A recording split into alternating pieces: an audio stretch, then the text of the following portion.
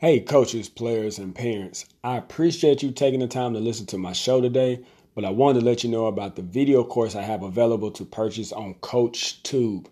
This course, titled Plan, Prepare, and Execute Your Skill Development Program, is 9 videos with nearly 60 minutes of content. It also includes a free copy of my book, The Skill Development Playbook, and a PDF version of my notes used to teach this course. You get all this content for $12.95. That's right, $12.95. Plus, as a bonus for purchasing this course and downloading my book, The Skill Development Playbook, you also get access to my free 5-day course with over 3 hours of video content that complements my book. Go to CoachTube.com and type my name, TJ Jones, in the search box, and my course will come up. So you get my Plan, Prepare, and Execute Your Skill Development course, which includes my notes I use to teach the course, a free copy of my book, The Skill Development Playbook, and access to my free 5-day course with over 3 hours of content that complements my book. So go to CoachTube today and get better.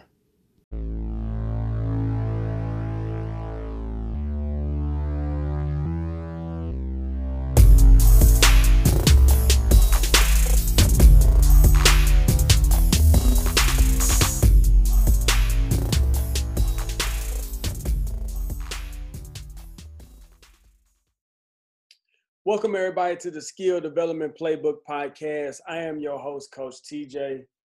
We got another interview for you today. We got a coach that's on here that's going to drop some knowledge for everybody that's listening. And I'm actually excited about this. We have actually been keeping up with each other through social media for quite some time. And this is our very first time really been able to talk and discuss some skill development. So today's guest is Gerald Seaman. Coach, how you doing today? I'm good. How you doing? How you doing? I'm good. I'm good. So before we get into this thing, why don't you tell everybody a little bit about you? Tell me a little bit about your basketball coaching journey. Okay. Well, originally from Tallahassee, Florida. Attended Florida State University High School, a private high school that was located on Florida State University's campus. Pretty much went there from 4th grade all the way to 12th grade. I played high school ball there. Was 3A state player of the year. Was run up to Mr. Basketball behind Vince Carter coming out of our last year in high school. After that, attended Coppin State College, small black college in the MEAC Conference in Baltimore, Maryland. Was there from 95 to 99. I was actually on the team that went to the tournament in 97. We won our first round game against the University of South Carolina State. Lost to Texas in the second round. Uh, After that, pretty much played a little bit of semi-pro ball down in Florida and in the Charlotte area, and even in the Baltimore, Maryland area as well. Uh, and now currently I'm living out here in Denver, Colorado. Been doing skill development training probably now for a good, I want to say maybe 6 to 8 years now. Been pretty much just been working with a lot of high school, middle school, college kids, and I also do player development for a club program out here called Beast Denver that's mostly work with girls. And pretty much that's pretty much what I've been doing. That's what I do. Cool, cool. Yeah. Yeah, Yeah. again, I'm looking forward to this. Get a chance to really talk to you about some skill development. So we're gonna jump right on in. Uh, First question I'd like to ask everybody is, what is your definition of skill development, and what does it mean hmm to the game of basketball? Wow. I think my definition of skill development is basically I'm really big on the fundamentals of the game: footwork, balance, shooting, ball handling, passing. Uh, I really try to base a lot of my skill development on those things right there. Really, and what it means to the game. I think if we don't have, I think skill development, skill is very important to the game. You know, you can have all the talent in the world, athleticism, I think, but if you don't have that skill, the game gets a little bit, it might be easy at first, but I think as you get older, the game gets a little bit more harder to develop. And I just think it's really key that, just having that skill for the game, is, it allows you to be that much better on the court. Yeah, I know that. I'm taking a guess at this because again, everybody that's listening, this is our first time really having a conversation. But I think it's safe to say that you're a big Michael Jordan fan, right? Yes, I am. So if anybody follows Coach on Instagram, you will know that he'll post some different things with MJ. And I was looking at something today. We're talking since you mentioned that athletic piece, how he has such great footwork, and he's so fundamentally sound, but he uses his athletic ability in addition to those fundamentals. And I think a lot of players sometimes has that thing flip-flop. They want to try to use their athletic ability and not use the skills that they have. But MJ was one that would use those fundamentals. I saw you post a clip, or no, you didn't post a clip. You liked a clip of him doing that half spin, and then he turned back around and shot the fadeaway. But he got so much separation off of that. It was crazy. That is so. No, go ahead. Oh, that is so true. I mean, like for him and probably Kobe Bryant as well, just watching him play, if you ever see his footwork and balance, it was probably one of the best that would have in the game. Yes, definitely. And I was never a real big Kobe fan. I really took more appreciation for his game after he retired. I don't know why that is, but it's just, now I can look back and see some of his clips and realize and really, really appreciate his skill level even more. So with you being a skill development coach, you work with a lot of different players of all different skill levels. And coaches like us, we see a number of different coaches, and they have a lot of different philosophies on how they do and conduct skill development. So let's why don't you discuss real shortly, just kind of give us some background on your philosophy when it comes to skill development. What are some things that you feel like are staples in your program? What are some things that you really think that okay. Pretty much, I'm really, like I said, I think a couple of things I'm always really big on with all the players I work with is footwork and balance. I'm really big into, having kids focus on learning how to use a jump stop, especially when it's coming to a complete stop off a dribble, and having good balance, being athletic, wide, nice solid base, knees bent, hips down, and even when it comes to shooting off the dribble, I'm really big on footwork. So I'm a real big 1-2 step guy into shooting off the dribble. So I'm really big in just working with kids on just getting better with that footwork. Just like, when going to the left, footwork is right, left, and going to the right, the footwork is left, right.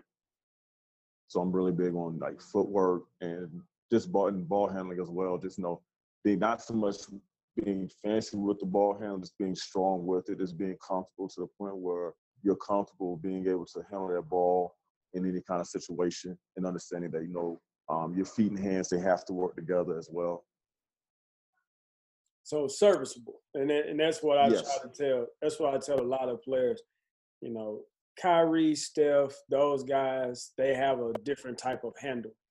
Most players, especially with the players that we work with, those middle school, junior high players, high school players, they need to be serviceable. Can you get from point A to point B in as minimal dribbles as possible and the most efficient way possible? So would you consider yourself, and I use two different terms to describe trainers. You have those that I feel like are a little more old school, really a ball and a hoop. And then you have those that are a little more quote unquote innovative. They use different types of equipment, different types of things. Or are you kind of in the middle? For me, it's where I think when I first got into skill training and everything, I was a little bit into the, innovative ways, using a lot of cones and stuff. But I think as I got older and learned a little bit more, especially working with our club program, just seeing what colleges are looking for with players and everything with our girls, I'm more of just a ball in the hoop and using myself, as you know, I'm like this, like I'll give them a live defender, like I'm playing defense on that player and everything. But I'm more now a ball. Just give me a ball in the hoop, and that's it. You know. So when you're talking about using the ball in a hoop and you're using yourself as a defender, how does that process work? Let's try to dive into that a little bit, because I think we have a lot of coaches on Twitter that you will hear about this, and they'll talk about how bones over cones, right? Like that's the new term now that you hear. That's the hot language, bones over cones. And I think there's a place for cones. I think there's a place for coaches to put down cones, and it all goes back to what your objective is. So when you're working with a player, and let's say in a one-on-one training session, when do you decide, okay, I need to play defense versus I need to let them dribble through cones, or I need them to get reps, or I need them to get on there, whatever term they want to use? When do you decide that you feel like you need to jump in and play defense? Like for instance, like this morning, I was teaching a kid today who was working on his in and out dribble. So we actually started off just using maybe 1 or 2 cones, just having them focus on the footwork with the in and out, and just getting the hand placement with his in and out. So we just got that a lot today. And then as he got more comfortable with the footwork and the pace of it and everything, then I added myself, like, okay, we're gonna make it more game like. Now they're getting used to, okay, now this is what it's going to feel like when that defender's on your hip and you come to that stop into that pull-up and they're right there. Yeah, I hear a lot on Twitter, man. I'm sure, and you're active on Twitter. I know you probably see this a lot. You know, a coach could post something, and then you'll hear another coach say, "Oh, that's not game-like." You know, where are they going to do that? Yeah. And I get that. I understand where they're coming from, but there has to be there are going to be times when we have to isolate those skills. So just like you're talking about, you're working on that in and out with that player, you put down those cones as a visual, so they'll see where they need to step, where they need to train their feet to go. Once you feel like they got their technique, now you can remove those cones and say, okay, now I'm going to be here as your defender, make that same movement. But I'm starting to see that more and more, where coaches will just think that everything has to be game-like. And I think a lot of times, like especially with younger players, like there's nothing wrong with adding cones, like especially like middle school kids or even elementary school kids. I think at that age they might need cones just to understand, okay, where they need to go and everything. Because at that age they don't have that IQ yet into what the game is really like. I think as we get like especially like for older kids, like high school kids, you can probably go, okay, sometimes let's go with some cones, and once they get it, all right, now remove the cones. Like, and also, just every player is different, I think. Some players, you can go right to a game situation because they just have that understanding, and some, they don't. You might have to literally, all right, you have to use some cones just to get them used to it. I had a pair of siblings I used to work with. They're now, done playing ball. There was a brother and sister. So I could show them both the same technique, whether it's footwork, whether it's a dribble move. And the brother would struggle with it for a little bit, and then he would be able to pick it up. The sister would struggle with it for an extended period of time.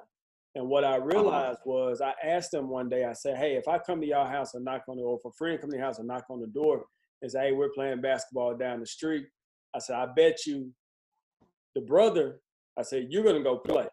And I said, the sister, I said, you're not going to go play.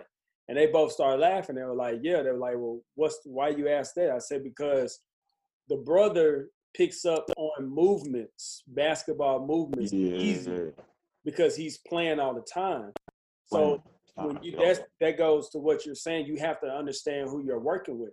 So if I'm working with her in a one-on-one setting, yes, I have to do a lot of isolation type movements to get her to understand how to move her feet, how our hands and feet work together. Whereas with the brother, I can have him go through it maybe 2 or 3 times and then say, okay, I'm playing defense. Now let me see it. And he'll be able to replicate that against a defender. So that's some good info right there. So when you're working with your team, you said you work with Hmm. BC Denver, Yes. and you're working with them. Do you do those players in the individuals setting, It. or is it still like in a team setting? I try. Well, for us, we'll do like team setting stuff. So we'll try to be like, and with club ball, it's so difficult. People like, I think a lot of people think that skill work is a must with club teams, but for the clubs, it's almost like they have to get practice stuff in. They have to get their sets in and stuff. So what we try to do, once we get all our teams together, we understand like how we're gonna run our offense and everything. And then from there, like okay, these are skills we need to work on mostly right now for our players to get them comfortable with these sets. So if it's moving out the ball, being like having good footwork off the catch, we'll have them work on stuff like that. And then for my teams, we'll always like start off with like some skill work with like maybe some ball handling and footwork at the beginning of a practice, just to get their feet and hands warmed up. So we might just focus on like some ball handling and jump stops and pivots for like a good solid 10, 15 minutes, just to get them, comfortable before practice and everything with handling the ball. But mostly it's always designed around like the offensive concepts of what the team's doing, the skill work. So if it's moving without the ball, learning how to attack gaps off the catch, just being ready to shoot, there's a lot of focus on team concepts with the skill work when it comes to that. And it's hard. And then sometimes I might, and what I do, it depends. For a lot of our players, I might get them in a one-on-one setting. So a lot of our players, they'll come to me and want to get some of that one-on-one training as well. So let's talk about when you're working with that team, because I was talking to a coach, interviewed another coach for a different episode, and he was talking about Uh-huh. the big debate that I'm starting to see on Twitter now is, or I actually made a post and I had a couple of coaches chime in. I think you might have chimed in on it or liked the post. But when you're Uh-huh. working with the team, do you focus on the skills that the player needs specifically for that team, or are you working with the player just to continue to add skills to their game? So if you're a wing player and you spot up on the wing and Uh-huh. that's your job, you're spotting up, you're shooting threes, or you're coming off screens, do you continue to work on those particular skills to fit your system? Or do you say, okay, I know they can shoot, I know they can spot up, I know they can come off screens, but I'm going to continue to add skills to their game? So what are your thoughts on that? I try I try to do both. I try to do both. I try to get them I try to get our players good with the skill that's going to apply with the team, but I also want to get them better individually as well. So I try to, I work on doing both with them, and also I look at it as like for our players, every player is not going to be a D1 player. Some are going to be D2 and D3s. So and also try to get the players to understand like, hey, you're probably not going to be the stuff that you're doing now. You're not going to be able to do that on a D1 level. Like you need to just like if you can do this really well, you're going to get looked at by D2 and D3s. Hey, you're probably a D2 or D3 player. Everyone's not a D1 player, which is fine. The main thing is they want to pay. Not tell all girls like, hey, the main thing is getting to school to pay for your education when you're going to Right. play and be happy. Yeah. So let's just try to focus on those skills that are going to get you looked at by these schools. Like we had one girl last year. I think she was focusing on a lot of like trying to do step backs and stuff like that. And we was like, hey, ain't none of these schools looking at trying to do step backs. Like focus on right now being able to catch and shoot, make shots at your size. Like you can do that. You want to get some schools looking at you on D2 and D3 level because they know you can catch and shoot. They're not looking for you to like handle the ball all crazy and do step backs and everything. Just focus on the simple stuff. So let's break this down. So when you're working with your team, BC Denver, or even an individual player that's not part of that club team, Uh-huh. I feel like there are three different seasons of skill development, right? Yes. Of course, we got the off season, which everybody knows. During the off season, you're really working on your game. Then you have your preseason, and then you have your in season. So let's talk about in season skill development. You have a player come to you, or if you're working, let's say my local high school team, or somebody's wanting you to come in and work with them. How do you approach your skill development for in season? For in season, Yes. let's say if I have a player, they're in season. Basically, I try to reach out to their coaches and find out exactly what they need for that team. If it's we just need to focus on just being able to catch and shoot, being able to handle the ball, not turn the ball over. We're focused a lot on that. Just getting in a lot of catch. Like in season, it might just be, hey, let's just get in a lot of reps every time we get in. Making your shots from like where you get most of your shots at in game, and just focus on it like that. Okay. So when you get into the off season, and you have a player, let's say you have a player that you've been working with for a little bit, how do you put together? How do you get that structured to be able to continue to add to that player's skill set so they can be ready for the upcoming season? For that, we'll build on the strengths, and then we'll now ask them like, hey, what are some things you think you need to get better with, for next season? If it's ball handling, maybe working on shooting off the dribble more because they know. For instance, I had one kid, they were really good with like this catch and shoot. And I think, and as the season got on, more teams started, like running him off the line. And so we was like, hey, well, we need to get you better with, being able to get into your shot off the dribble. So we did a lot of work in the off season on that just to get him more comfortable shooting off the dribble because at first he was good with catch and shoot during the season, but if he had to shoot off the dribble, he struggled with it. So it's pretty much, just build on the strengths and then find maybe one or two things that they want to get better with for next season. We'll like work on that as well. So everybody that's listening, if you're a parent, a player, or a coach that's listening, Coach just said something that was really important. He said that if he is working with a player, if they're really good at catching and shooting, he knows that the opponents are going to try to run him off of that three-point line. So now this player has to be able to attack closeouts. So I'm a big, big believer in skill stacking or adding skills that complement each other.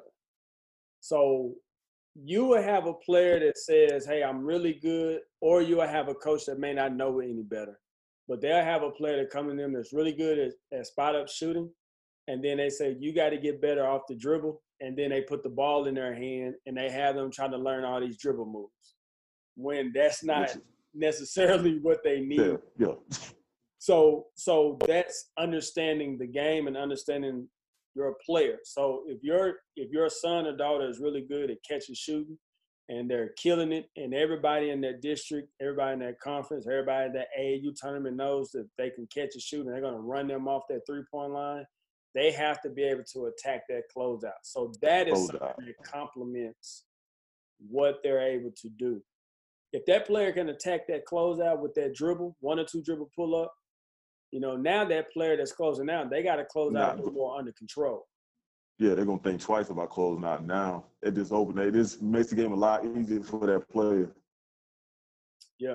And so now what you're going is they got the jumper down. They're able to attack off the dribble, the pull-up, the one or two dribble pull-up. Then you can start adding, even some finishes at the rim. Yes. So, Coach, got a couple more questions for you, and I'm gonna let you go here. I'm a big, big believer in relationships. I think that is huge for coaches to establish relationships with a player, knowing something about them, not just as an athlete or as a basketball player, but just as a human being off the court. I feel that when you establish a relationship, you build a certain level of trust. And then when you have a certain level of trust, that equals buy-in with what you're trying to get that player to do. So let's talk a little bit about some relationships, and what you do or your thoughts on establishing relationships with some of the players that you work with? I'm really big on it. I think that's one of the for me. I think that's one of my strengths is definitely building relationships with the players I work with. Um, I've always been like that. I think just growing up, just and with the players I work with now, a lot of them I have strong relationships with.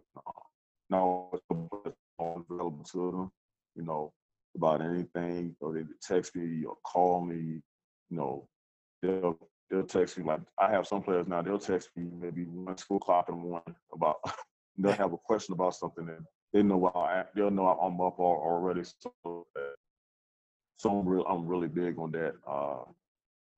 Is where like even now like I think I still have relationships with players I work with since they've been in probably and they're now in college.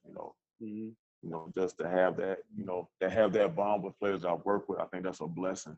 Um, and it's weird, like even I've had some of the kids, the players' parents, like they'll even reach out to me. Like I had a couple of kids that were in college, and I had the parents reach out to me, like you need to text them, like they just struggling right now. And I'm like, okay, so to have parents like to have want me to do that, to keep that relationship with a lot of the players I work with, that's definitely a special feeling right there. So I'm really big on that.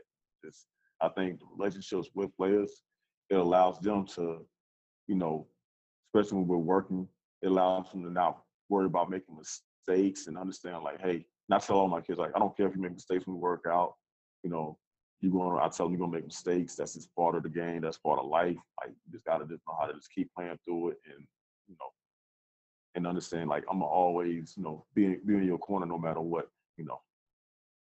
Well, I know I got a surprise phone call today, this afternoon, right? A couple hours before we jumped on this call from my old Uh college coach.